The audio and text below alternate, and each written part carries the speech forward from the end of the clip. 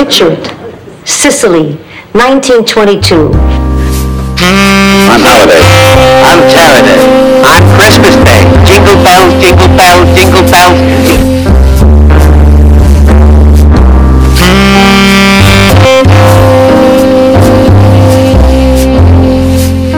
And now, on with the opera. Let joy be unconfined. Let there be dancing in the streets, drinking in the saloons, and necking in the parlor. Hello, everybody, and welcome once again to an exciting show of Killers, Cults, and Nut Jobs 2.0, where we cover all crime. I am, as always, the host, the Great White Snark, Scotty J, and across from me is the lovely and twisted Monica. Hi.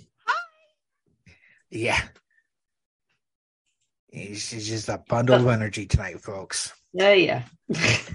I was telling Monica before we turned on the mics that, last week we covered part one of the Koresh saga, where we kind of looked into the Branch Davidians and Cyrus Teed, the first guy who called himself Koresh. And while I work, I listen to Audible because I've listened to my music enough, and it just doesn't get me through the day anymore at work. I start off the morning with a podcast or a few.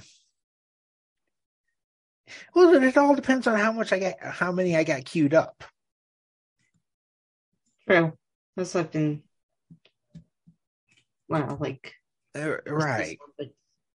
I always seem to have like a theme, and then I kind of try and find different, shows on said theme. Like today, I was like listening to Andrew Kehoe for a couple. Okay. Well, this morning I kicked off with my podcast, Small Town Murder. I kicked off with that one. That was a crazy case. And then I've been listening to this book, A Fever in the Heartland, about D.C. Stevenson and the Ku Klux Klan of the 1920s.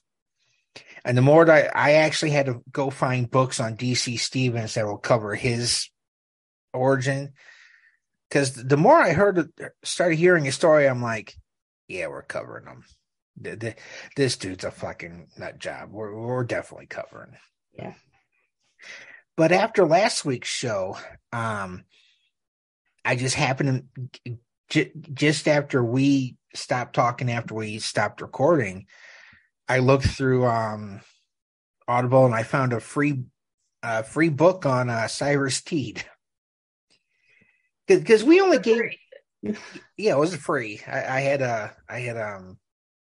was a free credit. But I mean, we just covered like the basic stuff of him. Well, this one went in the book. I think it's called The Allure of Immortality. Really went into his background and the vision he had from the angel when he made lead into gold, and all the legal problems in New York and Chicago and everywhere this man went. I was like covering everything, and I'm listening to this going, yeah, this is a show. Yeah. So I have the book, The Allure of Immortality, saved on my Amazon list. Okay. And if I can swing it next week, I will order a copy. I will order a copy and start pulling notes from it. Yay. Yeah, I mean, it was an interesting story, and his story kind of in Chicago coincided at the same time that H.H. Holmes was in the city. So maybe they're the same. No, I've seen pictures. I'll send you a Jack picture. Ripper and H.H. Holmes can be the same. I still don't believe that. I don't either. I don't believe that theory, but when we do the Jack the Ripper, we'll talk about that. Okay. But, the Cyrus's story was just like, really? And then his son became a famous artist. Arthur Teed, he became a famous artist, and the town down there in Florida that he founded, some buildings are still standing. And it's part of a historic park down there. How historic is it? Well, I think they said there's like maybe 3 or 4 buildings left standing that they've refurbished, and there was like his College of Light foundation that they started. This lady came in later and she took like all of his artifacts and the records and everything, kept them over there. Well, I want to say like 11 years ago, the company gave the paper archives, the notes and the diaries and the letters and everything. They gave it to the state archives in Tallahassee. So they're preserving everything. And like the Koreshian, this is what I thought was funny. The Koreshian cemetery is in the middle of a golf course. That's cool. Yeah, but somebody bought it, so they're taking care of it. They're going to put a sign up. So, but yeah, the book opened up with Cyrus dead in the bathtub for 5 days. He was turning purple and black, and they're just like, is he going to turn? Is he going to become God now? Yeah. No. Okay. Well, we got this tomb. We got this tomb down here on the just right by the ocean, and we can put him in. Yeah, very soupy though. Oh God, yeah, especially in the zinc bathtub. Ooh. But it's I'm going to order the book. Like I said, Cyrus Teed is an interesting story. I'm going to get a couple books on DC Stevens. Because there's one part of his story I think we could do. Well, we'll separate it within the greater story. It was about how the Fighting Irish in Notre Dame got their name. Well, it involves the Klan and a fight between the football players and the Klan having a rally in South Bend. It's a funny story. The first time I heard it was on the dollop, and I was driving my car trying not to crash it as I was laughing. Because if the Irish love anything besides booze, it's fighting. My people, gotta love them. Yep. So, just get started on right. Yeah. How many parts is this one? This is I'm looking at 4, but this one's part 2. We finished last week. Lois was sitting there praying that she could find someone to be a capable leader in case her doofy son George decided he wanted to, exert his manhood. And Lois believed that she found her leader. Yay. Or the willing dupe who's going to become her leader. True. We're going to kick this off on August 17th, 1959 with the birth of Vernon Wayne Howell. Now you're all sitting there going, well, who's Vernon Wayne Howell? I would hope not if they're listening to a true crime podcast. Right. Wow.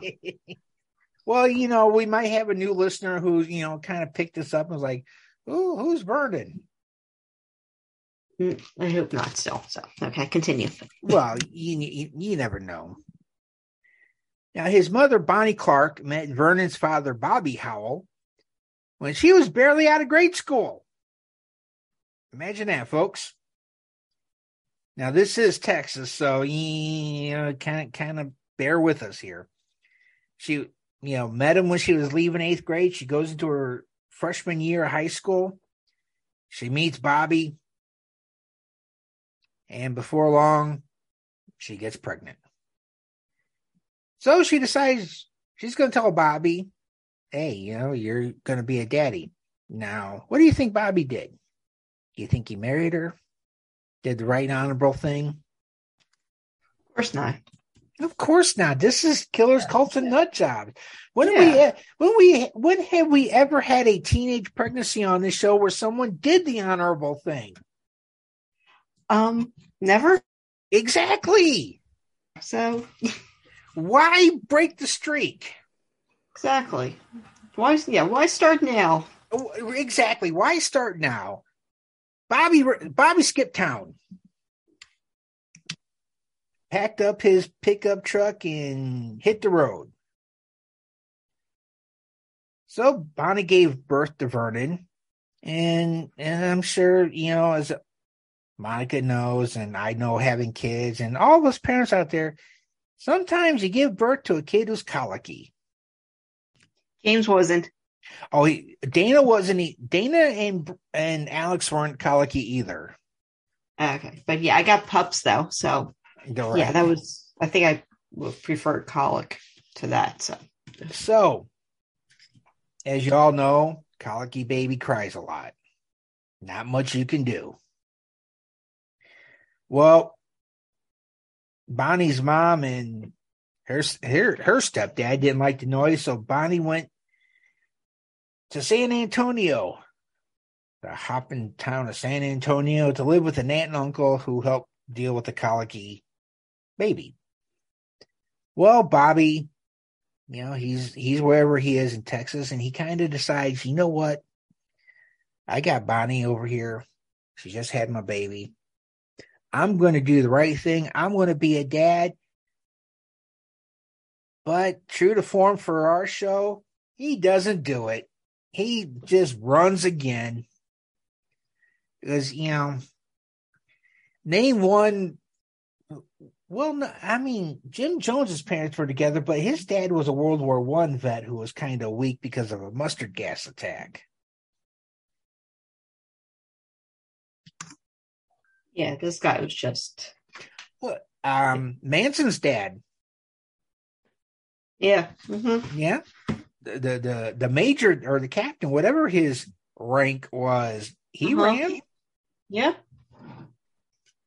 So when little Vernon, every time I came across Vernon while I was reading the book and doing the notes here, I just kept hearing Jim Varney go, "Hey, Vern, know what I mean? Know what I mean, Vern?" Because I'm pretty sure he had a buddy somewhere in life that did that to him. It's Texas.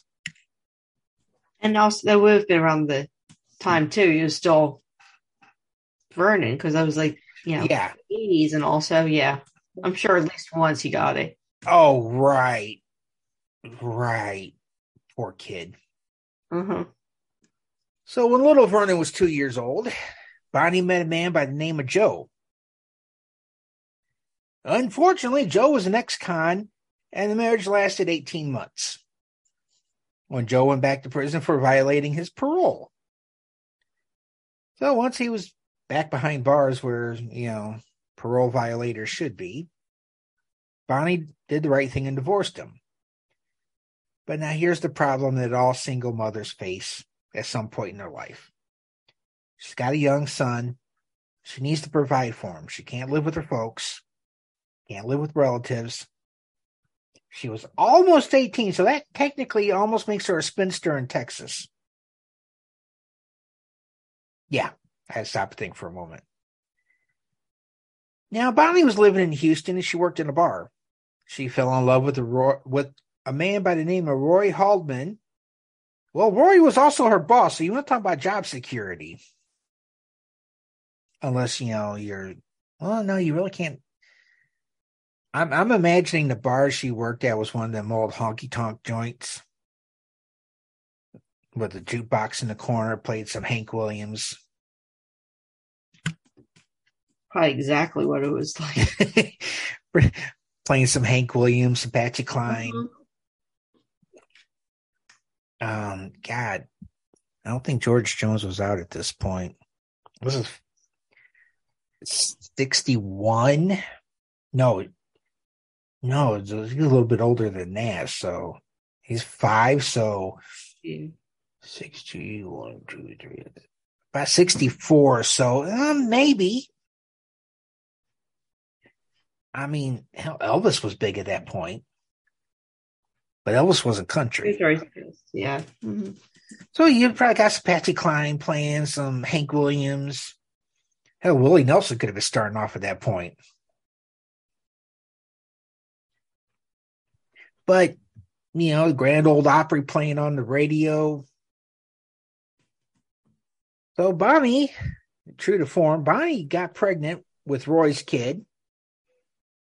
And by the time she was 6 months pregnant, Roy made her an honest woman. He said, honey, you're pregnant with my kid. Let's get hitched. Now, their son Roger was born, which caused Roy to sell the bar and become a carpenter in a suburb of Dallas named Richardson.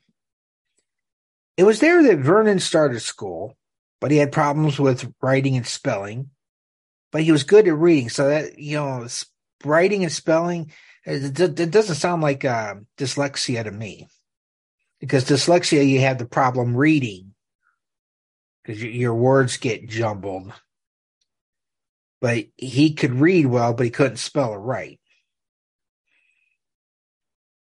So because of all these problems that he had, he was placed in the special class where kids began calling him retard.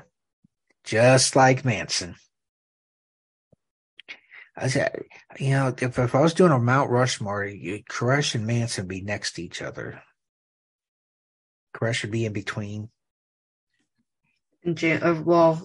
Mount Rushmore of what? Oh, serial killers. Okay, well, they weren't really serial killers. Well, no. I mean, I tried making a picture of the killers, cults and nut job, Mount Rushmore. Yeah. I wanted a Manson, Bundy, Gacy, and Koresh on it, but the AI program just messed it up. No. But yeah, for cults, though. Right, for cults, definitely. It'd be like, yeah. Now, his mother had him tested, like Sheldon's mother from The Big Bang Theory, and he did have a problem. But like I said, it wasn't dyslexia. It's possible he had ADD.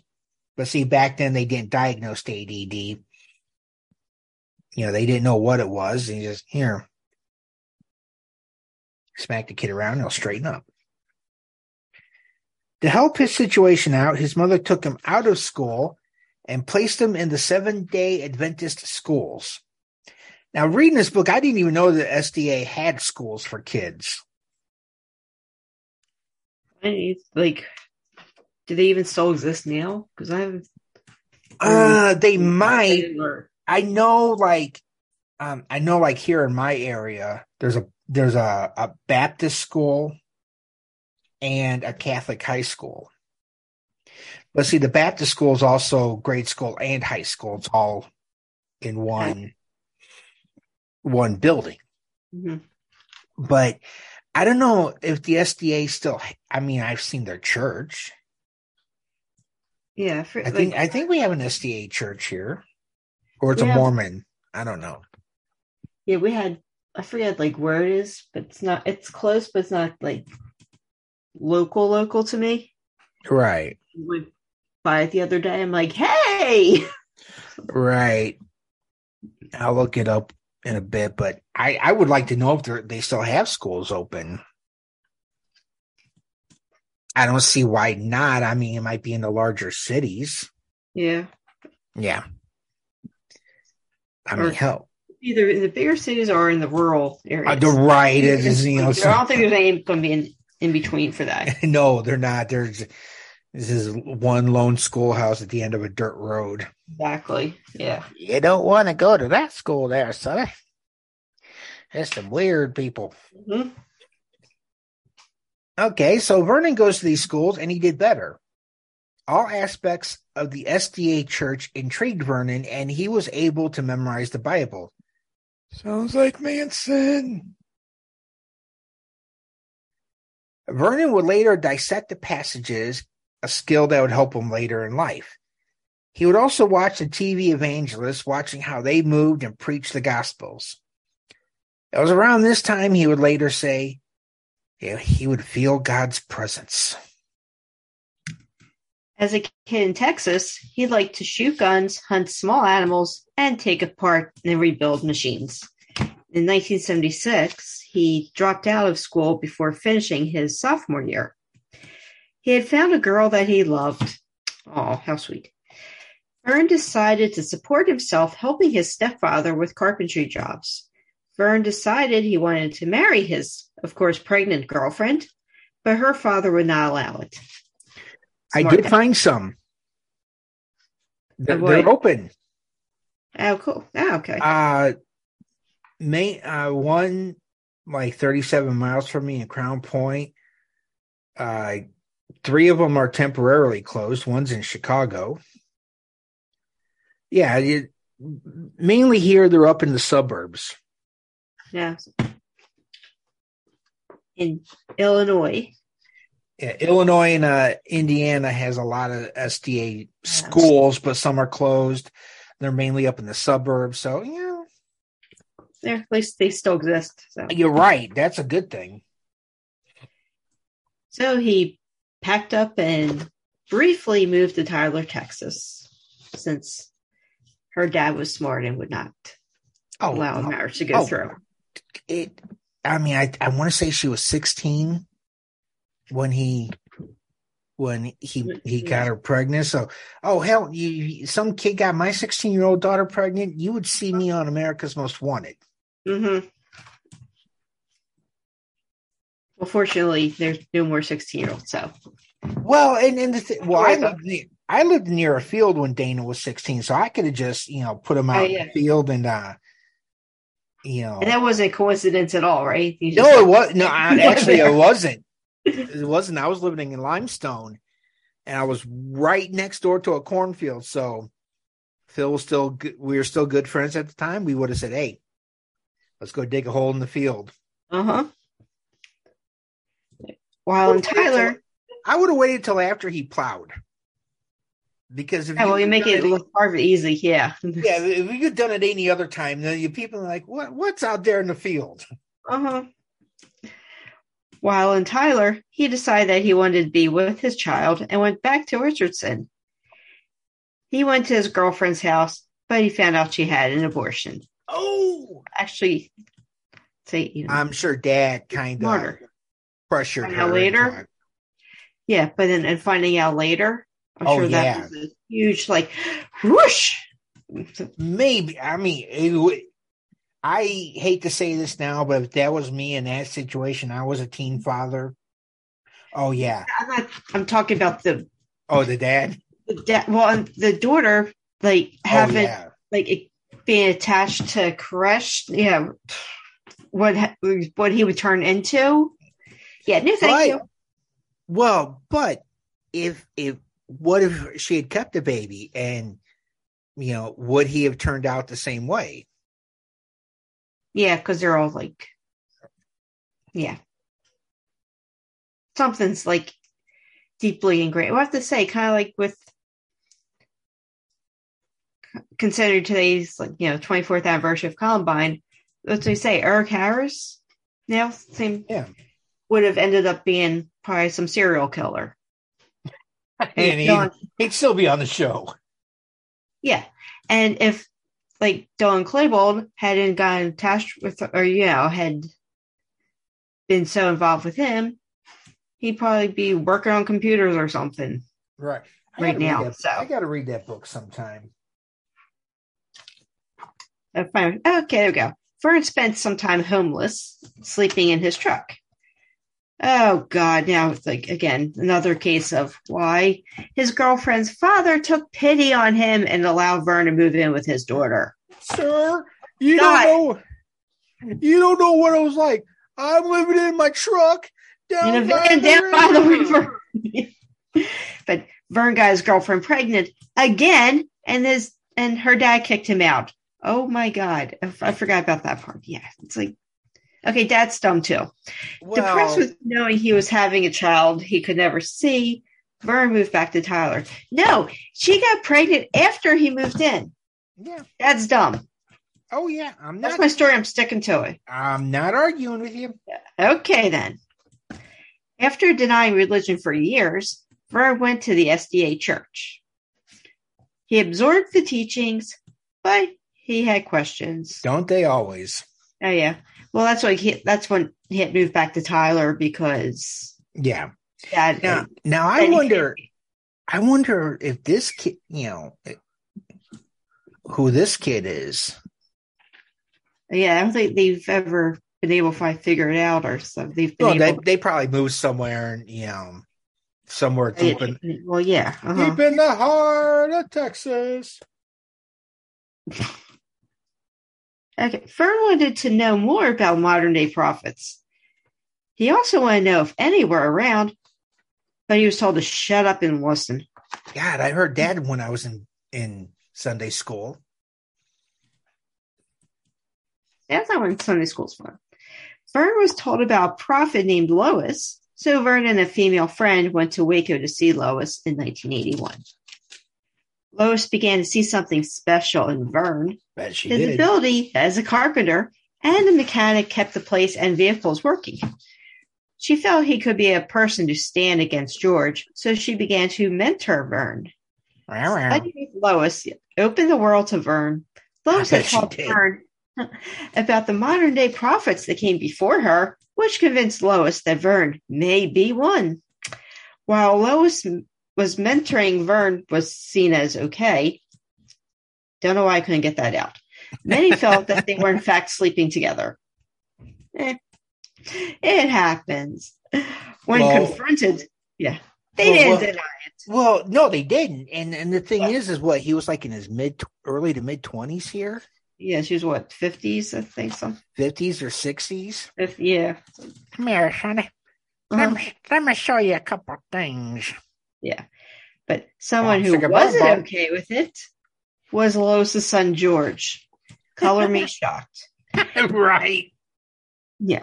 Despite the restraining order, Lois allowed George to come around out of her maternal instincts. When George found out about the two, he began to tell people he felt that Vern was raping Lois. Every night, twice on Sunday. Something he did not bring up in front of them. Yeah. When I read this, that she was letting him, it kind of reminded me of something my mom told me after my father had assaulted his mother. Mm-hmm. My uncle gave her a gun to protect herself, but she said, I can't shoot my son. And my mom just happened to be there when I could beat him with it, though. But no, she. I know. She could. My mom's like, I could shoot him. She said she could. I guess no. My grandmother could not shoot her own son, no matter what. Okay, that's why I thought. Yeah, you originally said that. Then it sounded like you went. But my mom was like, I can shoot him. You call me. Unlock the front door. Yeah, because I was happened to leave it out. Slightly hidden. I never knew there was a gun in the house until after she died. Yeah.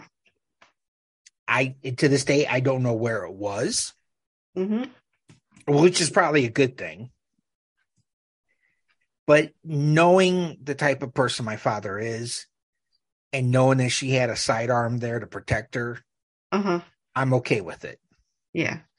Well, did he know that she had it? No. Okay. Because maybe that was partially that kept him in line too, without. Well, the fact of him knowing that she couldn't do anything to him, Well, after he went to jail for the assault, he wasn't even in prison that long. Then there was the kidnapping, and then he went back, and then we went to court. So during that whole 2-3 years, it was just. A lot of it was a blur to me, and I can remember bits and pieces of it. Yeah. But yeah, I didn't know until after she died that she had a gun in the house. And still, maternal instincts. I can't shoot my son, and my mom was like, "I'll do it." Yeah. Well, my uncle even showed my mom how to load it, how to work the safety. I don't know what. And my uncle had guns. I mean, he was a hunter up there in Wisconsin. He had his own land. He gave all of his grandsons before he died, which was 3 of them. He gave them all a rifle. Yeah. So I'm sure my uncle had something that, it'd be a nice little hole in the front and then just a big gaping one in the back. Yeah. But then my grandma had a neighbor that was like, if he saw that Mr. Glad was a great guy, I'm sure Mr. Glad you could have plugged him if he thought he was doing something to my grandma. Yeah. course, we were also told that the cops back in that day, we knew them. They told us that if we ever shot him, none of us would be arrested, convicted, nothing. They would write it up as justifiable homicide. We would never serve a day. Oh yeah, not surprised. Yeah. Slowly, Lois began to use Vern as her second in command, often sending him into town to talk with the different officials. Now, ever since the Branch Davidians went to Waco, they had a great relationship with the townspeople. Townspeople like, oh yeah, them crazy people out there on that ranch out there by the lake, but they good folks. They ain't caused no problem. And that's how it was.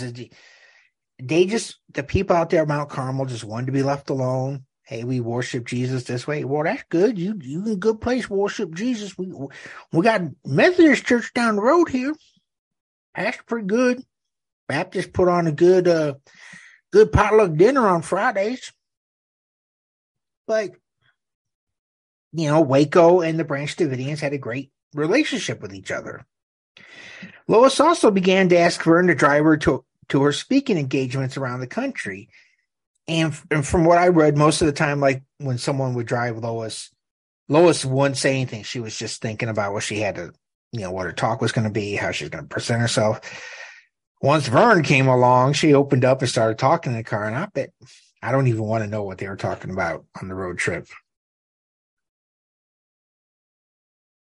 I'm sure there was some teaching going on and, Well, honestly, I think too. I mean, yeah, I'm sure there really, honestly, there was Bible discussions going too. I'm sure the Lord was called out a few times. Yeah, but I'm being serious. Besides that, I was just waiting to see if you're going to catch that one. I caught it. I was trying to ignore it, but no, I'm sure she was, talking to him, Bible study, Yeah, because she's also trying to figure out, if he's another prophet and all that. So yeah. Oh, that's what. My cousin Terry said once I'd have been a great televangelist. Hey, when I can see right through. No, it is just. He said it in Sunday school one day. He was just like, I could see Scott being a televangelist, taking old lady Social Security checks. And I was like, hey, how did I forget how I say it, but I said I was going to be the prophet and I was going to spell it like the money version. Yeah, because you haven't been able to keep a straight face saying all this stuff. So I don't know. Once I was in that mindset, I could probably do it, but yeah, I couldn't keep a straight face now. Yeah. Mm-hmm. Okay, so in 1983, Lois asked Vern to accompany her on a trip to Israel. Woo-hoo, big time there, man. Well, they had property in Israel. Yeah, Branch Davidians, they had some property in L.A., property in Texas, and property in Israel, man. I wonder what the property went for. Anyway, when he came back from Israel, he was asked to lead the Bible study. His lectures, which were called The Serpent's Root, were his first, but people noticed that Vern never used the Bible to mark his place when he lost it. He could string different scriptures, often from different parts in the Bible, together to make a valid point. It was here that people noticed his speaking ability, and something he didn't want them to take notes when he gave his later on when he became more known. He didn't want people to take notes. He just wanted them to listen, and if they didn't understand what he was saying, he'd explain it again to them. No, Jesus didn't kick out the money lenders. They were partners. Until they were skimming off the top, then he just started throwing the tables around the temple. Lois was not ready to turn things over to Vern just yet. Her health was beginning. I've noticed this. Everyone in this group, their health begins to slip. It's being a prophet, man. You can't hold it all in. Her health was beginning to slip since she was diagnosed with breast cancer. George felt it was time to step up and began to push his way into the leadership position. The inevitable fight was put on hold as Vernon moved into an apartment in town, then eventually to a camp near Palestine, Texas. In 85, trying to remember what I was doing in 85, probably nothing good. Vernon took a trip to Israel. Now, on the first trip, he was just merely a spectator, keeping Lois company and everything, but this time he went with a purpose. Along with him on this trip was, now, folks, we're going to say something shocking here, but knowing the content of this show, it's not that shocking. Vern brought his 14-year-old wife with him. Ew. Yes. Ooh. Now, her name was Rachel, and she was the daughter of a Branch Davidian member named Perry Jones. I believe Perry was originally Lois's second in command until Vern showed up. Now, Vern would spend days taking lessons from rabbis who were willing to share their knowledge with him. And then, he'd go up, he'd climb Mount Zion, and there was like a wall up there. He'd sit down and play his guitar and kind of look over Jerusalem and Israel and everything. Now, the couple returned to Palestine, where their son Cyrus was born. Vern revealed in pieces to his followers and then later to the FBI what happened on the trip. One day, he climbed up Mount Zion where a wall was built. While he was sitting there, he was visited by 7 female angels who took him in a celestial chariot. Now, they took him on a trip. It was during this trip that he had 3 revelations. The first, he was the new Cyrus, the liberator of the Jews, and must take the name Koresh. Second, he was also the Lamb, whose duty it was to open the 7 seals and bring about the apocalypse. And 3, for all this to happen, he had to die fighting the forces of Babylon so his followers could go to heaven. Once he came back to the camp, his followers began calling him David Koresh. While we have Koresh's version of this, most biblical scholars believe that it may have been Lois who planted these ideas in his head. It's not hard to imagine Lois and Vern lying in bed and Lois slipping these notions in his head. With Vern's overactive mind, it wouldn't take much for the ideas to take root and for him to believe that they actually came from heaven. You know what, Sonny? I believe I believe you're the Lamb. And I want to go farther, but I'm not. Thank you. Koresh began taking trips to Los Angeles, right? To recruit followers and people to be in a band since he could play guitar. Koresh was also looking to land a recording deal. Like Manson. Uh-huh. Except it didn't work out and he didn't go freaking out on everybody else. Right. And he didn't have a Beach Boy helping him either. That's true, so. He could have had Rick Astley. Never gonna give you up. Never gonna let you go. Oh my God, that's all James sings. That's all he ever sings anymore. Yeah, like the meme now. It's his only hit. No, he had another hit. Together forever and never to part. Together forever with you. But yeah, oh my God, that's like literally like him singing. I'm like, it's so, like, I never expected my 9-year-old kid to be singing Rick Astley, but okay. Oh, now I'm gonna have to put it on my Spotify just so I can Rickroll my kids.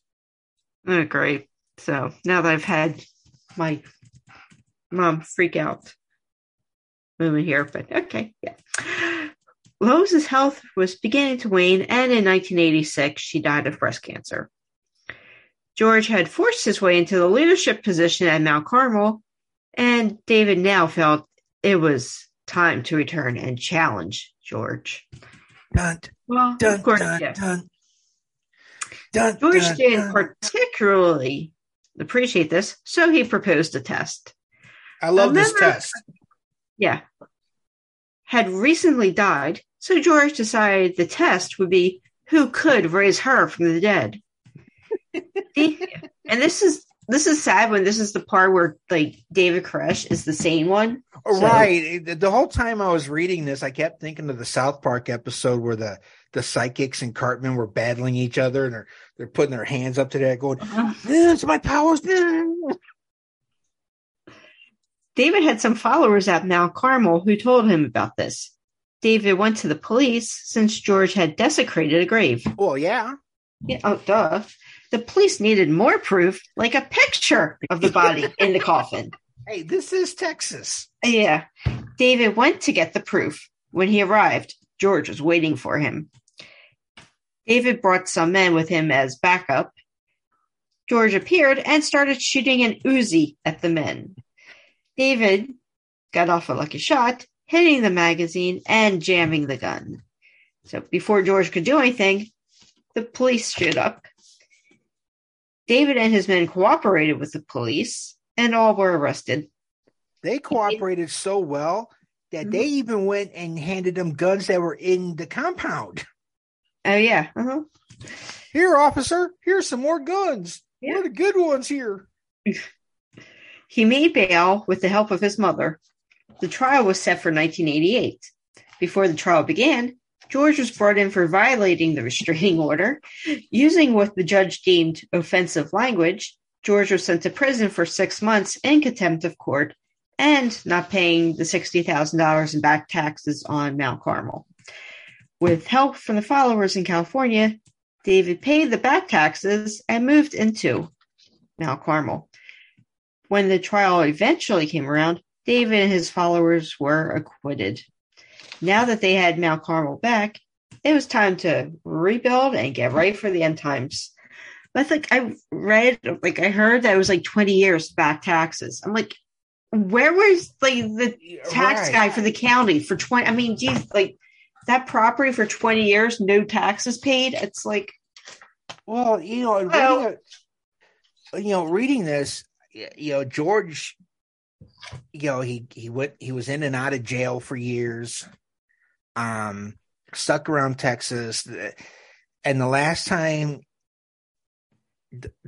he went to jail, it was either jail or an asylum. He tried to escape, and they found him the next morning dead on the front yard. Oh yeah, from a massive heart attack.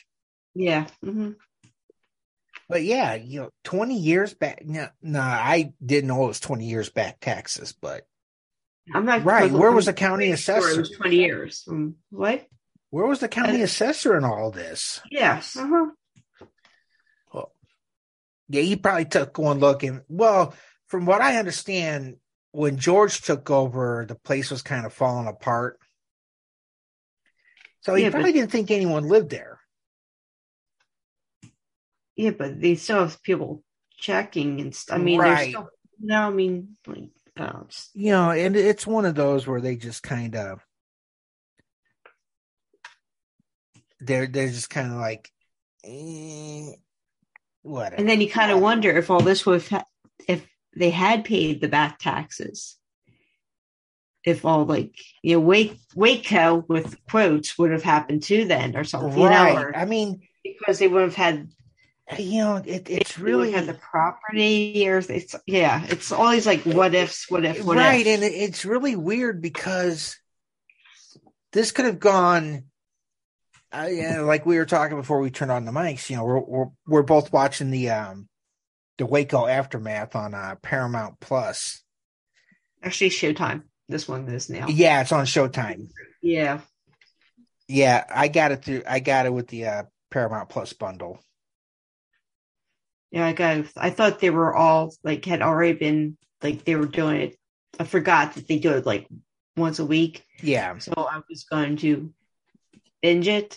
I would have binged it on the weekend. I've got 3 months for the cheaper price, and I'm canceling. So, but I honestly believe, and once we actually get into the siege, I honestly believe the ATF jumped the gun on this because they didn't want another Jonestown. That was the big fear about all this, that this was going to turn into a Jonestown. And then because we weren't too far, probably a decade after Jonestown when this went down. Years. Right. Well, technically it was like if you want to get it was like 14 and a half years. Right. So we weren't too far out. I think it's 30 years since Waco. It's like, okay, like my bones are like, I can hear them, like turning to dust as we speak, but we weren't too far out from Jonestown. So that was on their mind. We don't want another Jonestown. But yet they made a Jonestown. Uh-huh. Gotta love it when we get trigger happy guys in the ATF. I'm gonna put a stop to it. Oh crap. Then you get Officer Barbrady from South Park. Nothing to see here, folks. Move along. Nothing to see. All right, folks, we're gonna wrap that one up. Part 3, as you know, by now, next week. Next week, we're going to look at how David took control of the Branch Davidians. Now it's getting interesting. Yeah. Now it's going to get real interesting. Dun, dun, dun. We got the Facebook page. Join us there. You can catch us on Spotify and iTunes. Yay, I can say it now. iTunes. Yeah. All right. For Killers, Cults, and Nut Jobs 2.0, I'm Scotty J. Say goodnight, Monica. Good night, Monica.